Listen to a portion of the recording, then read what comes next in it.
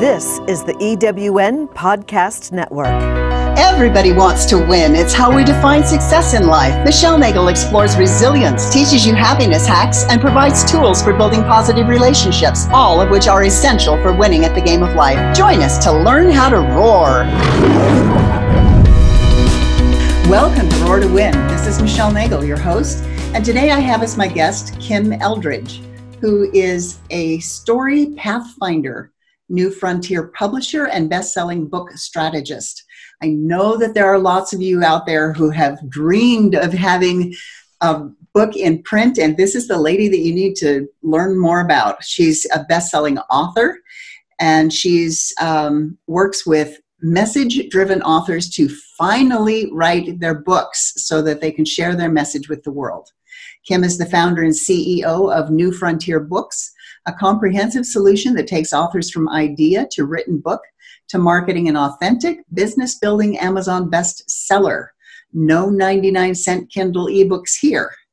She holds a degree in creative writing from the University of Arizona and has written 20 books, including an Amazon #4 bestseller out of the top 100 books in any genre. Kim lives in northern Arizona with her husband, Ben, and their son. Their family enjoys backpacking, hiking, and camping. She's a true outdoors girl and loves having adventures, the fuel for her creativity and writing. So welcome, Kim. Thank you so much for having me, Michelle. It's my pleasure to be here. I'm just kind of laughing that you enjoy backpacking, which means one of you carries the child and the other one carries everything else. Yes. And we did our very first backpacking trip with the baby just a couple weeks ago. He's 20 months old, so he's a toddler. And yeah, I had the dubious honor of carrying him in the backpack. And my other backpack, Michelle, never once reached out and pulled my hair. Yes, I'm sure. Of course, it also never once sang to me either. So singing is much better than screaming. Yes. We had a wonderful time, but we definitely had to rethink how we were schlepping our stuff, since the majority of both my volume and weight was 100% taken up with small thing. Yes, I imagine. Well, you have then to start investigating taking a dog with backpacks so that you can have some sort of animal to help you carry everything. This summer we're actually looking at llama packing. An acquaintance of mine is starting that as a business, and she needs a shakedown cruise. So I have volunteered us to go backpacking with the llamas. That's perfect. They are such wonderful animals to go places with. I used to own an alpaca farm. So I'm cool. Really excited about it. It sounds just fabulous. Well, that's wonderful. So Kim, tell me a little bit more about yourself and exactly what it is that you do. Awesome. Well, Michelle, I really love to help people with a message who want to write a book, make that dream a reality.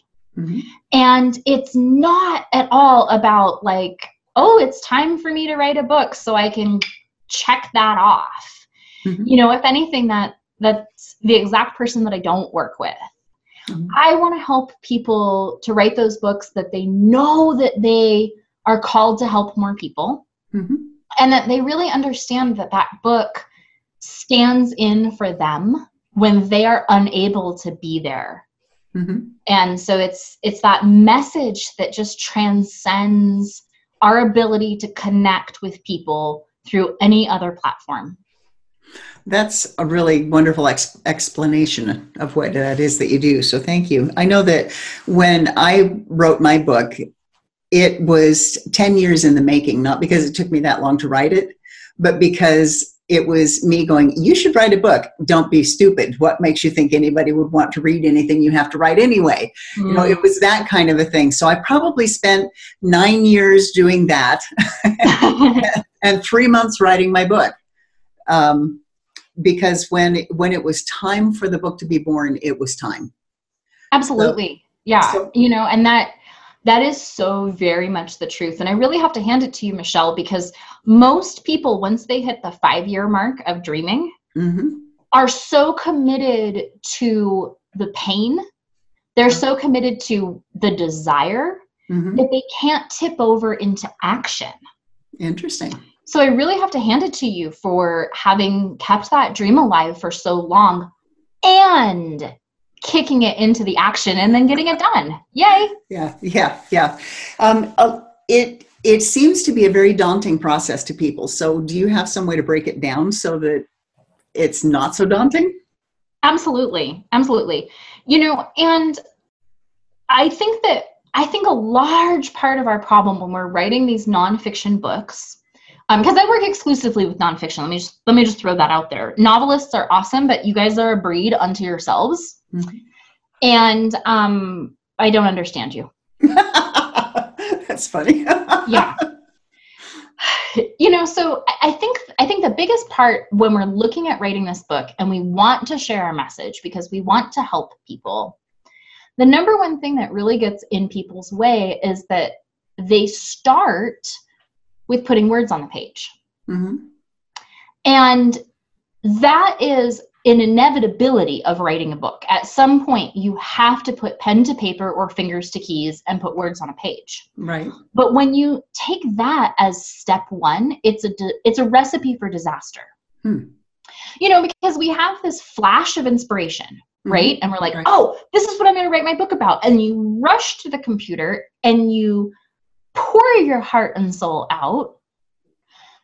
And that lasts for a very short amount of time. Mm-hmm.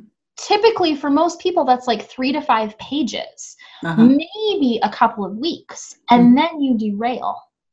And it's because, like with so many other things, you're jumping ahead in the steps. Mm-hmm. And so really, your very first step with wanting to write your book is your message. Mm-hmm. What is it really that you want to share?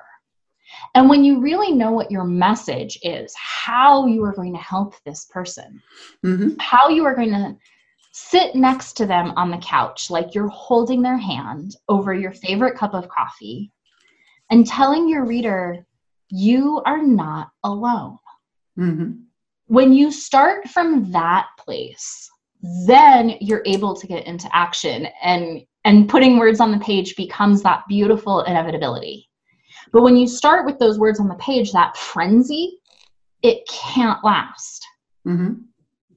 So who should write a book? You said you didn't want to be working with people who decide that it's time. So who exactly should be the ones to do it? Okay, so if you're having a bunch of people tell you, oh my gosh, Michelle, you've got such a great story, you should write a book. Mm-hmm.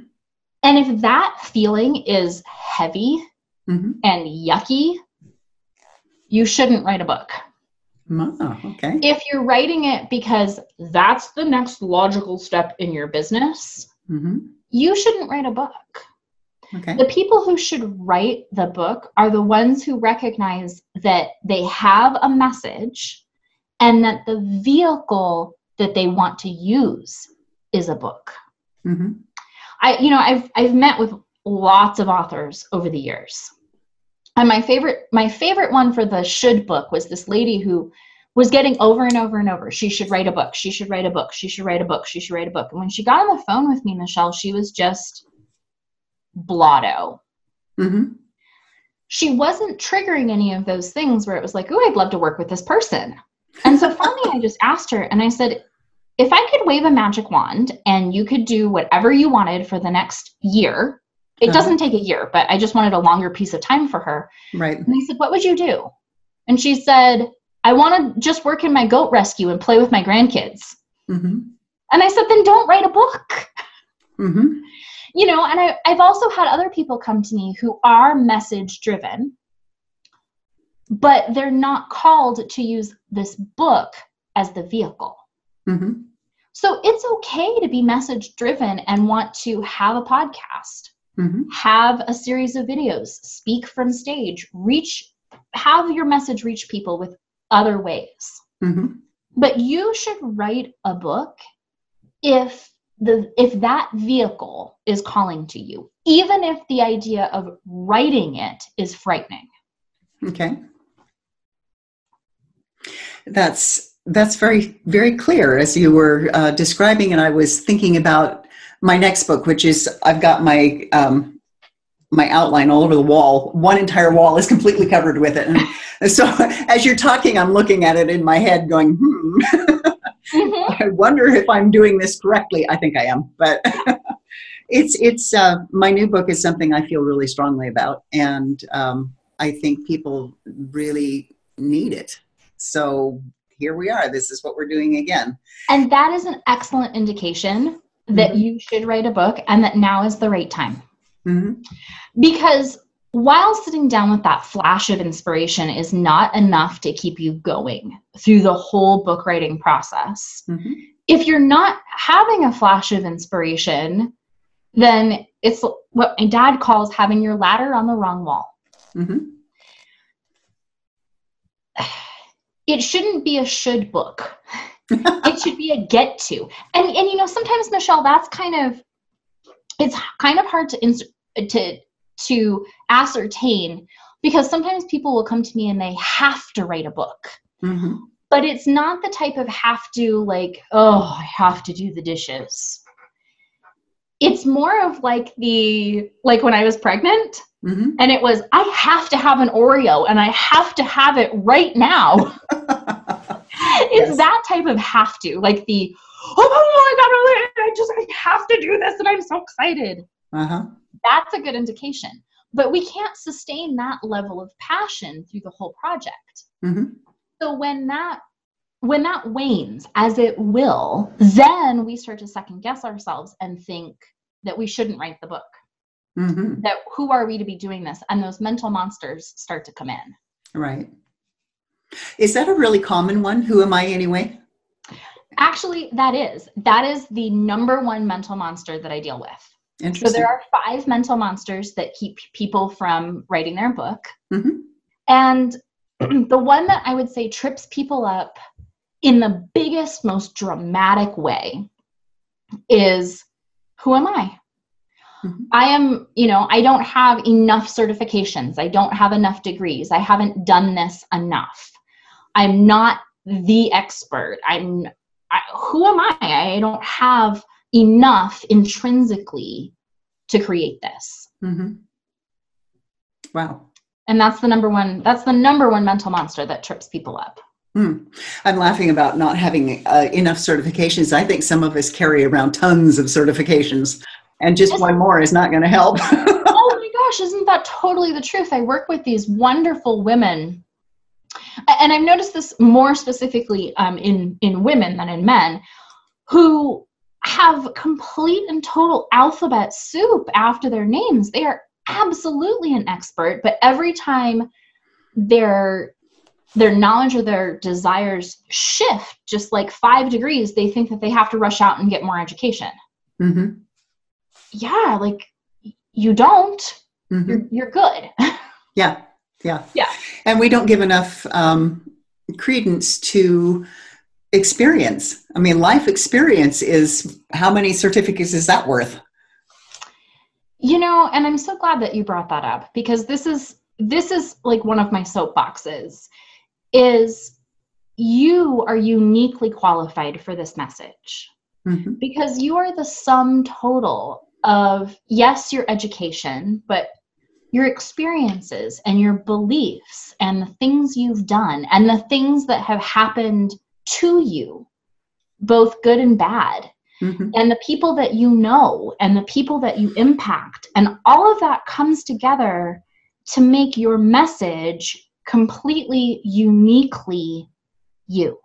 And that's the reason why we can have so many experts that teach, let's just pick on speaking. So many experts that can teach speaking, and they all have so much to teach us. But you're not going to resonate with all of them. You're going to resonate with your right person. Right. So why, if we can accept that outside of ourselves, can we not accept it for our own book and our own message? We don't have to be the be all end all of everything, or even in our niche or our genre. It's not trying to be everything to everybody. It's trying to be the key to your reader's lock. Right. And your message fits that, and then can unlock them in such beautiful ways. Right. Yeah. But we let our mental monsters get in the freaking way. Of course. And there's a lot of people who have a lot of education that don't have degrees attached to them, that they have studied and learned. And I've actually studied psychology for 30 years now, probably a lot more than the psychologists that are actually practicing. So we get these kinds of expertise, and then we put them in the books. So we're told as entrepreneurs that a book is a vehicle to really move your business forward. What is your thought on that? That's a yes and. Okay. Because it absolutely is a tool to move your business forward when it's used in a proper way. Mm-hmm. You know, when it's time for me to write the book, check the box, those books are often boring. Okay. Yeah. Okay. I mean, let's just call a spade here. I mean, years ago when I started my business, I was hired to do an edit on a book for a client who was in the online business space, and it was literally like a check the box. Now I have to write my book.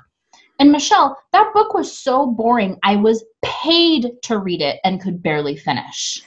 Wow. Yeah. There was no passion. There was no message that came through it. Uh-huh. So that type of book doesn't move your business, and it didn't move hers. Mm-hmm. But imagine when you have this book that is your message distilled down. Mm-hmm.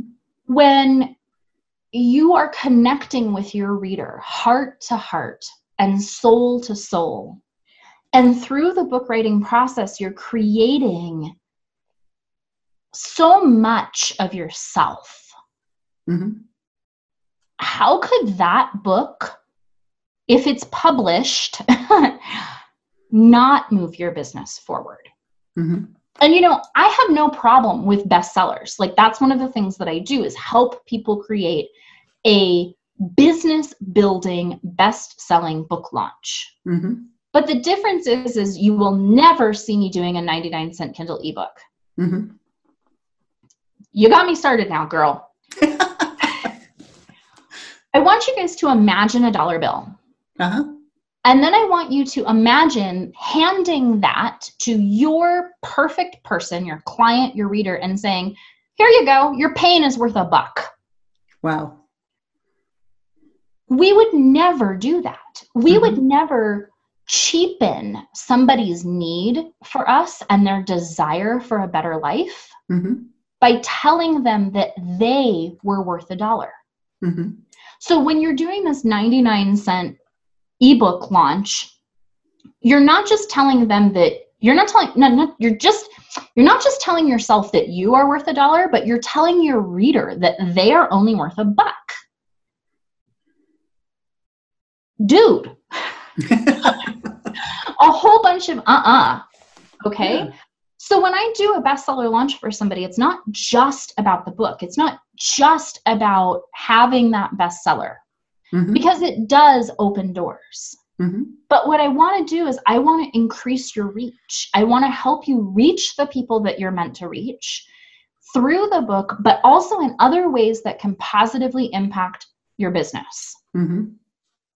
And that's really that difference, where it doesn't end with a $12 or $20 book. It starts there. That's the beginning of the conversation. And you don't ever start that conversation with something that isn't your message. Okay.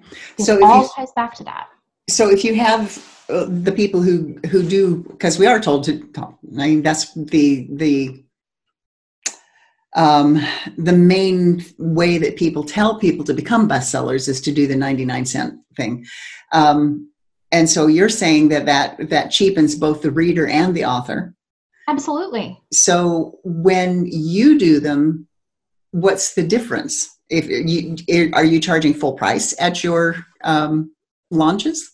Absolutely. And not to get too far down into the weeds with this, because none of this matters until you have your book written. Yeah, good point. Let's be really honest with that. And it has to be a book that you're super proud of. Because there's a lot of effort and momentum that goes in with a bestseller book launch. But when I do them, I don't even want to have the Kindle versions released yet.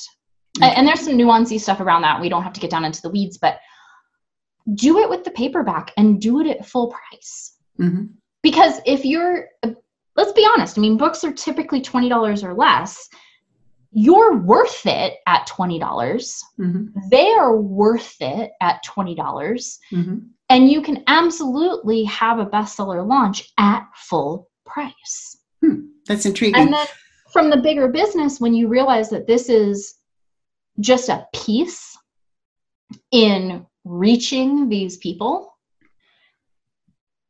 a $20 book doesn't make you a low-cost leader. Mm-hmm.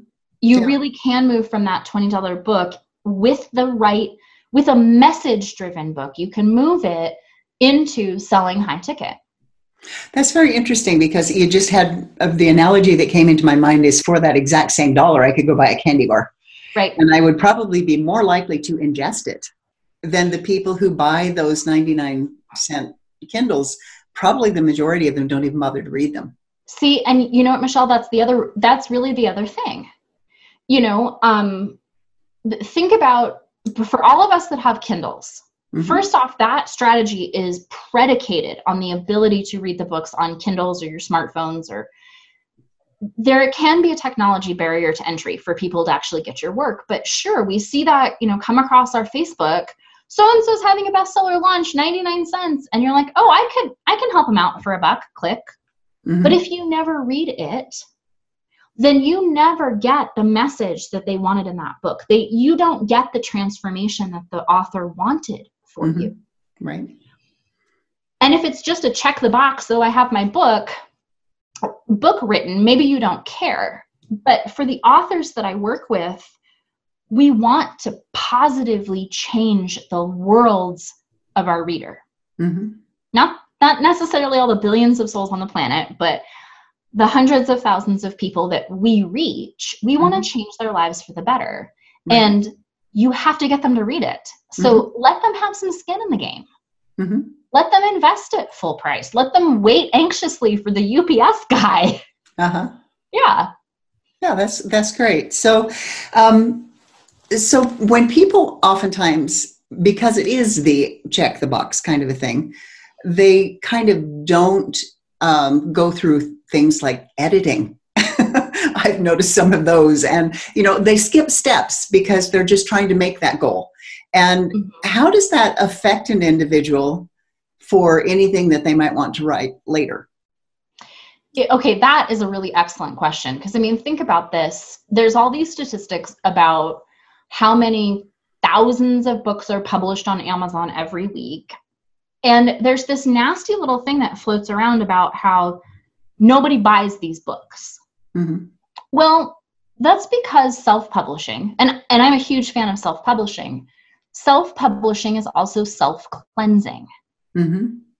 There's an energetic that goes out with those books that aren't edited. Mm-hmm. The books that even the author knows is kind of crappy.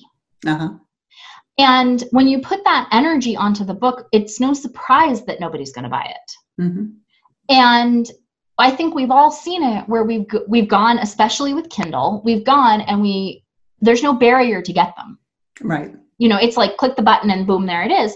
And so if it's a poorly written, poorly edited, all over the place, no message, and it's clear that the author didn't care, it mm-hmm. was just, oh, look, I have a book, we don't finish reading it. Mm-hmm.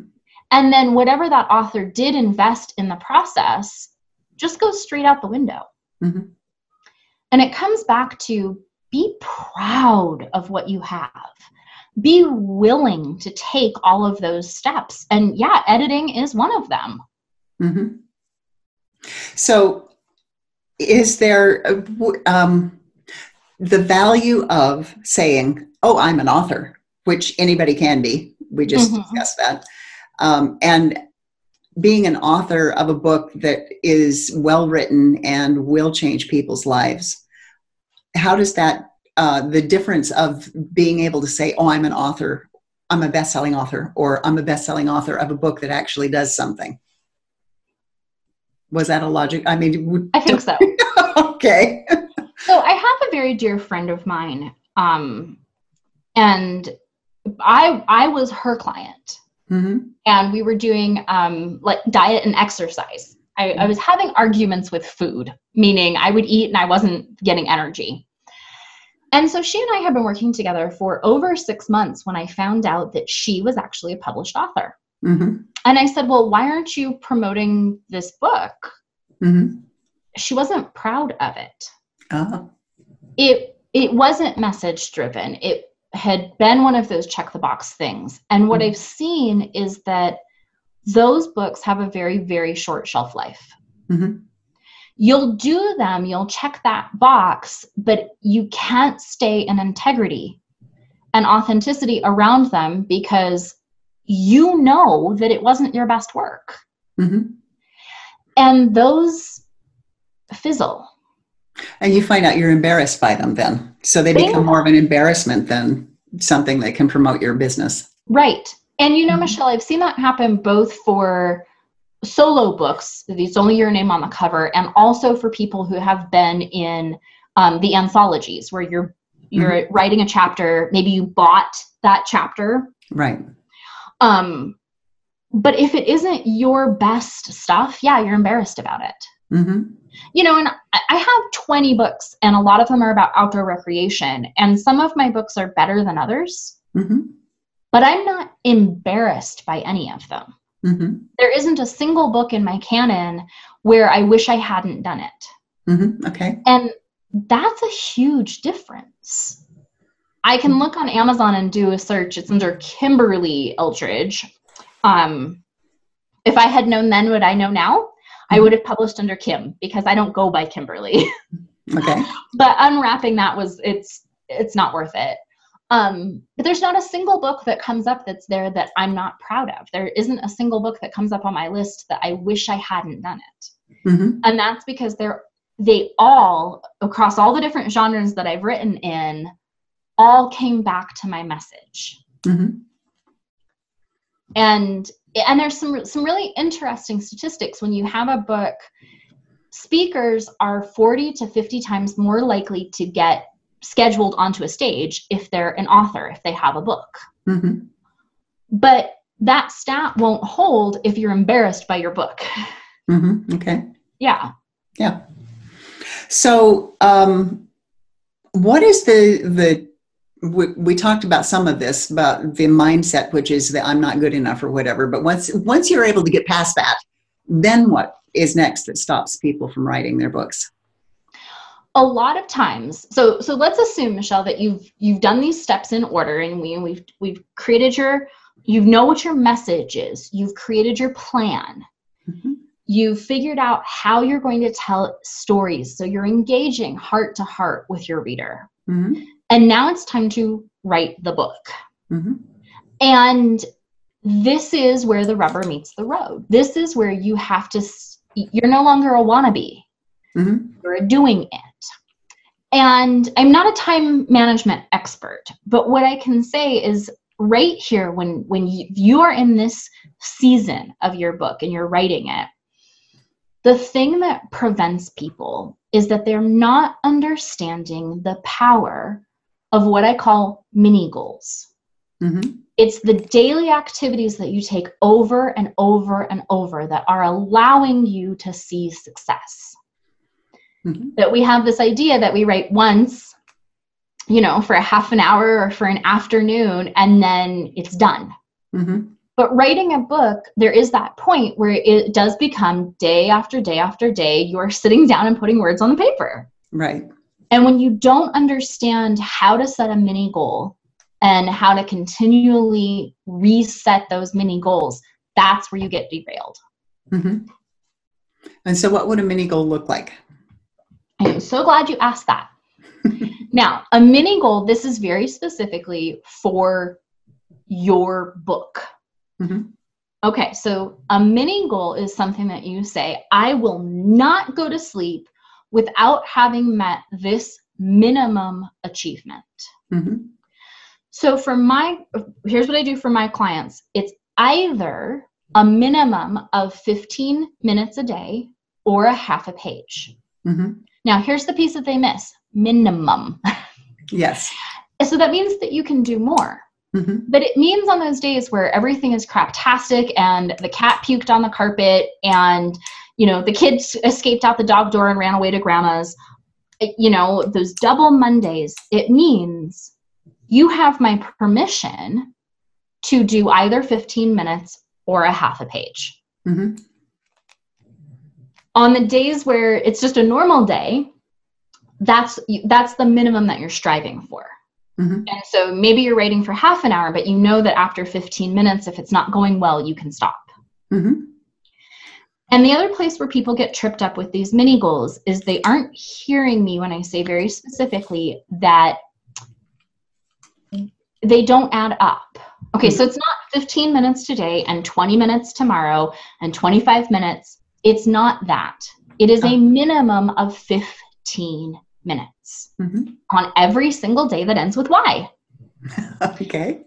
Okay, and then let's say we missed it. It was a crazy Monday and I missed it.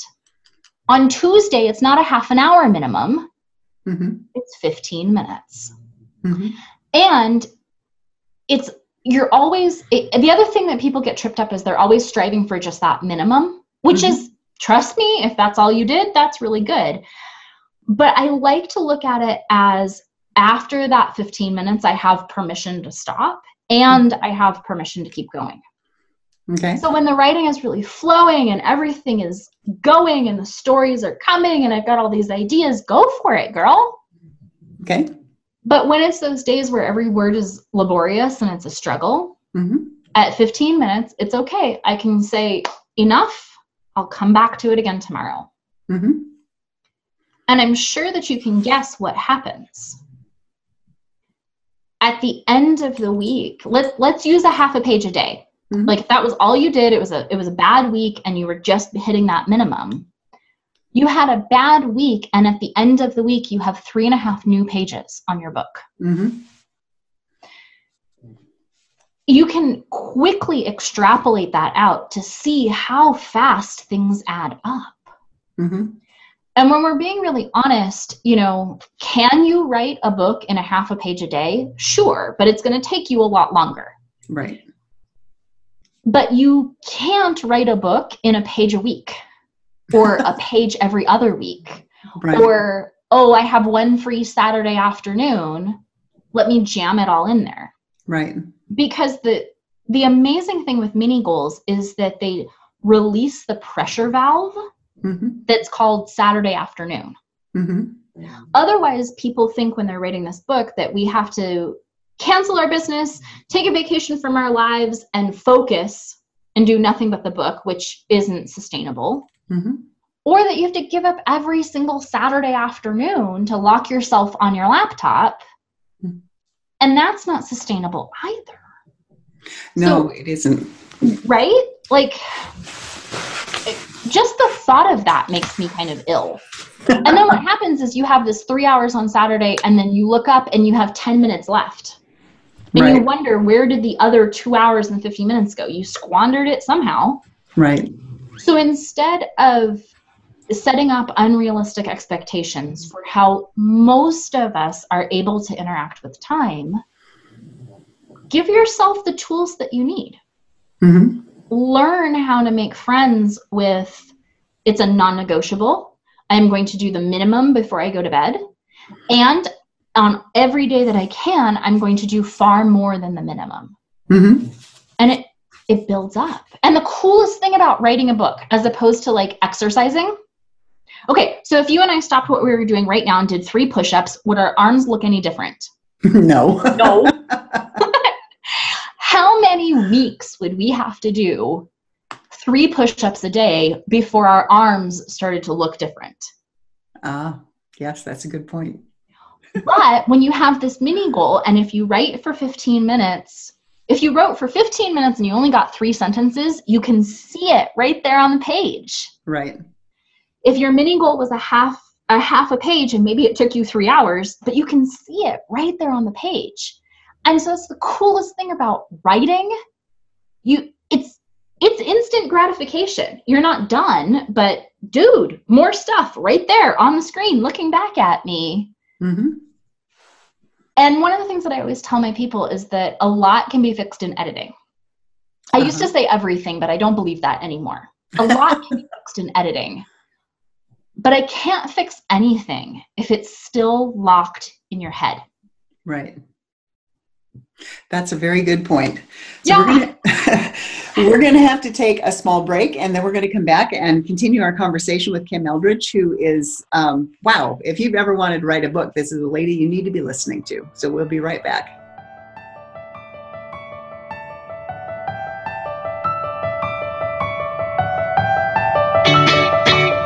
Have you ever asked yourself this question? Why is it so hard to make a buck? I know I have. Hi, I'm Sandra Yancey, founder and CEO of eWomen Network. What I have discovered after going from the brink of bankruptcy to running a multi-million-dollar award-winning business is this: you can't build $1 million dream hanging around minimum wage mindsets. My mission is 1 million women entrepreneurs generating $1 million in annual revenue. So here's what I've done.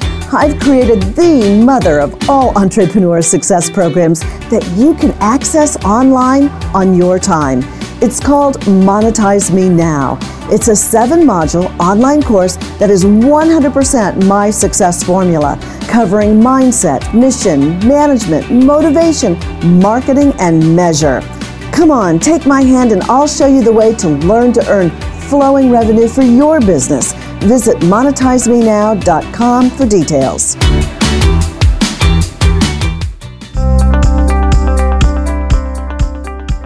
Welcome back to Roar to Win. This is Michelle Nagel, and our guest today is Kim Eldredge, who is your story Pathfinder, new frontier publisher and best-selling book strategist.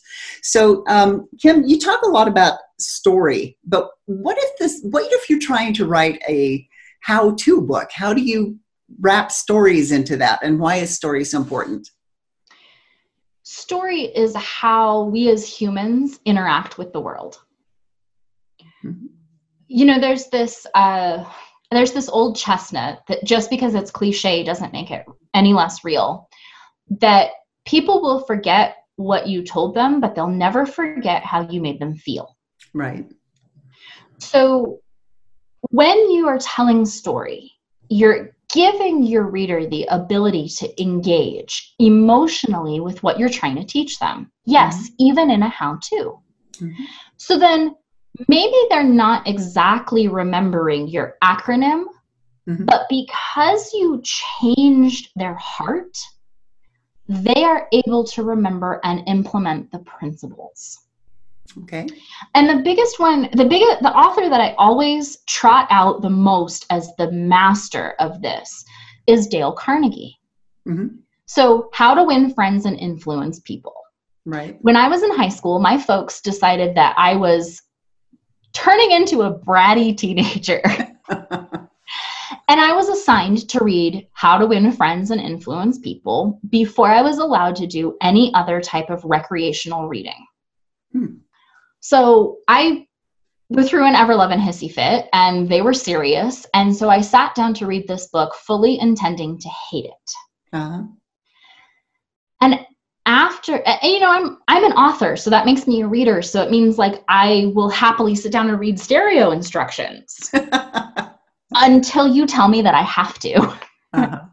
So against my better desires, I didn't want to enjoy the book. I didn't want to learn anything from it. I was just going to read it and get back to my life. But through the use of story, I started putting myself into the learning from this book. Mm-hmm. So, I mean, that was 20 years ago when I first read this, and I read it occasionally. It's a good book. I read it occasionally, you know, maybe once every couple of years, my whole adult life.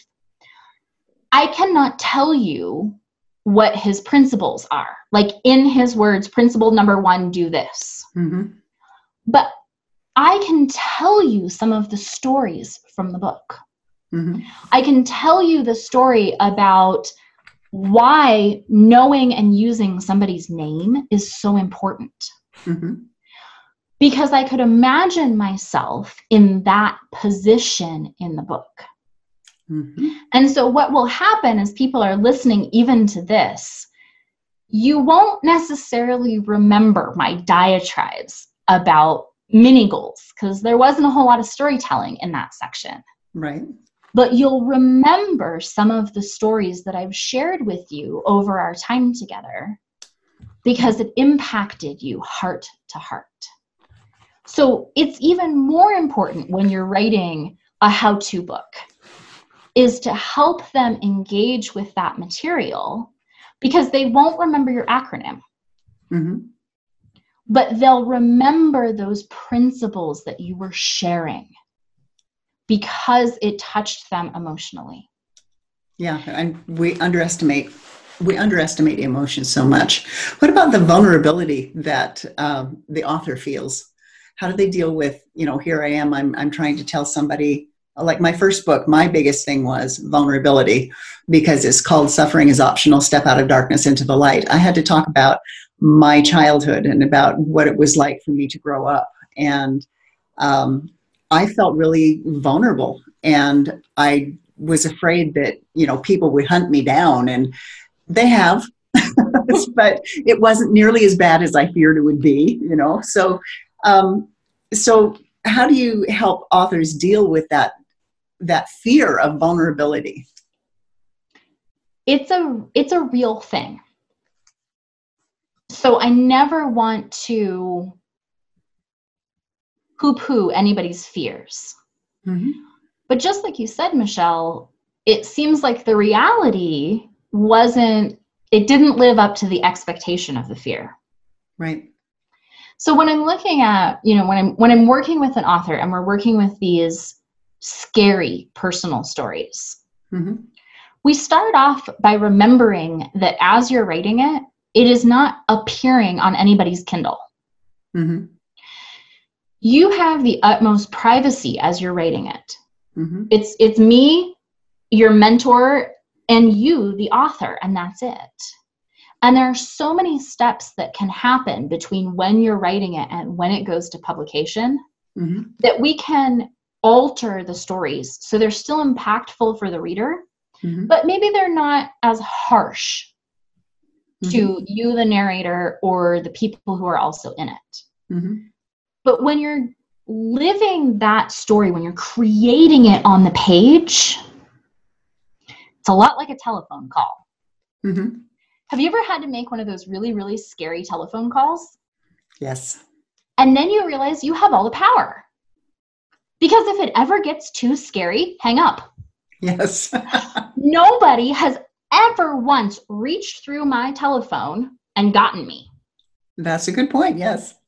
So as you're writing this story, I am not trained in counseling, or I'm not a psychologist, and I don't play one on TV, but there's such a liberation that happens when we're working with our own stories and we're creating that reality on the page. Mm-hmm. And it cleans us out. Mm-hmm. And just because you write it doesn't mean you have to use it. Right. That's true. The other thing with story is, and you picked up on this, that we instantly think that it has to be our own stories. Mm-hmm. It doesn't necessarily have to be your own story in your book. Mm-hmm. Now, if you're writing a memoir, duh, it is. But if you're worried about your own personal vulnerability, if it's too scary, if it paints you as a hot mess rather than as a survivor, mm-hmm. what if you didn't use your story? What if you used somebody else's story that illustrated the point that comes back to your reader? Mm-hmm. Because it's not about us as authors. It's not about the narcissistic, look at me, I'm this author. It's about that impact that you have to the reader, and it's all about them. Mm-hmm. The stories that we pick are all to help the reader. It's all to make them feel so the reader can transform. Mm-hmm. And sometimes that story that you have to pick isn't your story. Sometimes that isn't the best for the reader. Sometimes it's better to use a different story. Mm-hmm. Good point there. So I find sometimes when I'm writing, I can sit down and write for a period of time, but I get like 3 words on and immediately I'm starting to edit before I even finish my sentence. And it's like then by the time I'm done editing, I forgot what I was saying. So how do you deal with that? Oh, isn't that the truth? Okay, so that comes in from this idea that we know somebody's going to be reading it someday. Mm-hmm. But what I've found with working with so many authors is that your raw writing is usually actually pretty good. Mm-hmm. You can't edit worth crap, though. Okay. So, and this is hard. Like, this is hard. I'm not saying it isn't hard, but to turn off your inner editor and your inner critic. Mm-hmm. There is a place for that, but it is not it's not at the moment of creation. Mm-hmm. At the moment of creation, you have my permission to write badly. Oh, wow. Now here's the interesting thing, and I was just working with my current VIP group about this today, was that I give you permission to write badly. That doesn't mean like, oh, I'm going to pretend I don't know what a comma is, but you're not, just write, let it out. Mm-hmm. And when I say you have permission to write badly, you also don't have permission to self-edit. Okay. And typically what happens when people take this to heart, they don't write badly. Mm-hmm. They also do not write brilliantly. Mm-hmm. Nobody writes brilliantly. We edit brilliantly. Oh, okay. But we can create that brilliance. We can create where every word sings and has meaning, and it's the exact right word in the exact right place with the perfect rhythm and timing and lyricalness. And you're lucky if you can write one sentence like that. Okay. If you try to make that your reality for the entire book from your first draft, mm-hmm. you're putting too much pressure on yourself. That would be like asking a 4-year-old who just put on her ballet slippers to dance Swan Lake. We would never expect it of a child. We would never expect it of our students mm-hmm. to be flawless out the get-go. So why do we expect it of ourselves? That is a very, very, very good point, because I think a lot of people will begin writing a book but never finish it, because when they go back and read it, all they can see is the flaws. Absolutely. Although occasionally I do run into somebody who has written a book without mentorship, and then they come to me for structural editing or something, and they're so in love with what they've created mm-hmm. that they can't humble themselves enough to see that they weren't serving the reader. Mm-hmm. And this is why I really advocate for getting mentorship while you are writing. Mm-hmm. We're okay with getting mentorship with everything else. Right. You know, with business, with health, with our relationships. It's okay to not be perfect. Mm-hmm. But yet there's this thing with writing, and dude, it comes straight from the media, like film, that it's this idea that I have to be, you know, with my fingerless gloves and my single candle, and I'm the tortured artist, and I've got writer's block, and like there's this romantic notion of the tortured author. Mm-hmm. Why? That sounds really painful. Like that kind of sounds like you were constipated and you're too stubborn to go to the doctor to figure out what's wrong with your digestive tract. Mm-hmm. If you wouldn't do that, if you wouldn't let your kid go through that, why would you let your writing go through that? And so when you work with a mentor, you can see where your strengths and weaknesses are. Mm-hmm. You can see where you're not serving the reader, you're only serving yourself. You can see where you need more stories, where you're not being clear, where you're overwhelming the reader. And that mentor gives you, I don't want to say like the instant feedback, but it's that ongoing, as we're going, making it the best book possible. And it has nothing to do with hunting down commas. Mm-hmm. Although we can fix some of your bad habits in the writing rather than in the editing later. Mm-hmm. Yeah, I'm looking at you, passive voice. Okay. Yeah. Yeah. Or always writing in third person while you're trying to tell your story. Precisely. There are some of those technical aspects of writing that we can correct with the mentorship. Mm-hmm. But typically when we're mentoring, it's looking at what is your message? How are we serving the reader? And how can we improve your storytelling skills? Mm-hmm. Whether that's writing a memoir, or it's a how-to book and you're weaving your own stories in, or whether you're using stories that weren't personally about you. Mm-hmm. And then when it does come into editing, there's far less work to do. Mm-hmm. Yeah. So you recommend that people who feel passionate about their topic and feel that it's something that the world needs to know about, before they begin writing, there are some steps that they need to go to. What is the first step? The first step is really getting clear on your message. Mm-hmm. Now, that sounds like marketing junk. Okay, that sounds like your I help statement. Mm-hmm. But it isn't. Message is far more expansive. Mm-hmm. Message doesn't condense down into one pretty clean sentence. Mm-hmm. Message is how and why you are connecting heart to heart with your reader. It's encompassing your love of them and how you want them to be okay. Mm-hmm. And knowing in your bones what your message is. And that's not just for the book. That's for your message, for who you are.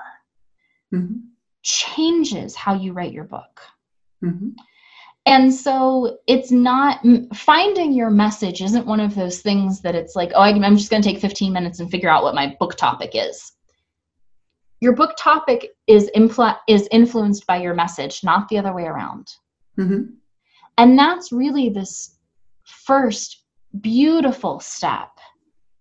And most people don't even know that it's there. Mm-hmm. Yeah, it sounds like a process of very much looking inside yourself, trying to determine what it is that you want to say, because the way you put it is like that you want to, what is your message? Is your message just disconnected ideas, or is there a solution at the end? So is it necessary to have a solution when you're writing, or is it kind of the way that you wrap it up neatly and put a little bow on it? See, and what I'm hearing is all of the training that you and I have both had around business, around the transformation for the reader. Mm-hmm. And that isn't message. Okay. So let me give you an example, because sometimes it's easier to wrap your head around this. Mm-hmm. So my background, a bunch of my books are about outdoor recreation, camping, mm-hmm. fishing, geocaching.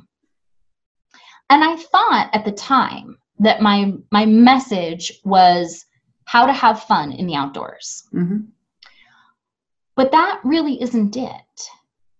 It was really about a lifetime of spending time in nature with my family, creating powerful, positive, loving memories mm-hmm. of camping trips, mm-hmm. of knowing that no matter how much, I'm an only child, so knowing how much I might be arguing with my parents mm-hmm. in this moment or in that moment, that there are afternoons spent with power bait underneath my fingernails, mm-hmm. fishing, knowing that these people always have my back and I always have theirs. Mm-hmm. And my message is drawing out this generational love of each other, of happy memories, and of how nature is the facilitator mm-hmm. for this foundation of love and adventure. Mm-hmm. And I've met your father, and I've watched the two of you interacting with one another, and there is that obvious love and respect between each other. Yeah. So, yeah. That's really wonderful. So, Kim, how can people reach you so that they can solve their problem of how the heck do I write my book? Absolutely. So the best place to start is with the 5 mental monsters that keep you from writing your book. Mm-hmm. So when you get this, I go through what the 5 mental monsters are and what to do about them. Mm-hmm. And it also gets you on my list so we can continue the conversation. Because I'm sure that you can see that it's not like, oh, here's your checklist, you rush out and go do the thing. Right. So you can find this at 5mentalmonsters.com. So that's the number 5, mentalmonsters.com. And so you'll get the instant download of what these 5 mental monsters are, but then you'll also get a short little email series that gives you even more insight so that we can start to pave the way for those things that are holding you back, to get you the monster spray. So then we can start to have the conversations about what is your message and why does that matter? And what do you want to bring to the world? And what goes in this book and what doesn't? So that we can take your message out. That's really wonderful. So it was 5mentalmonsters.com? 5mentalmonsters.com. Okay. Thank you so much, Kim, for being with us today. I really enjoyed our conversation, and I hope that those wannabe authors who have been unable to take that step will contact you and have a conversation with you. I can't wait. And thank you so much for having me, Michelle. It's absolutely been my pleasure. Sure. Take care. Thank you for joining us today as we learned happiness hacks, relationship tools, how to refuel our resilience batteries, and perfect our roar. Resilience, optimism, accountability, and resourcefulness. Roar to win.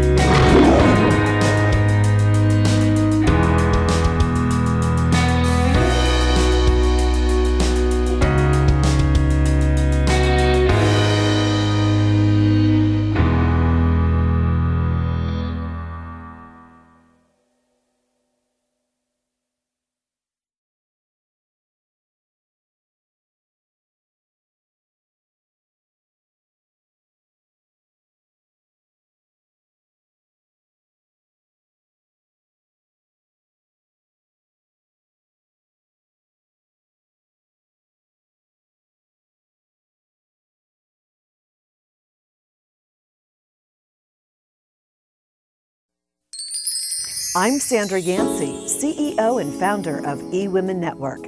We invite you to listen to all of our EWN podcast hosts at ewnpodcastnetwork.com.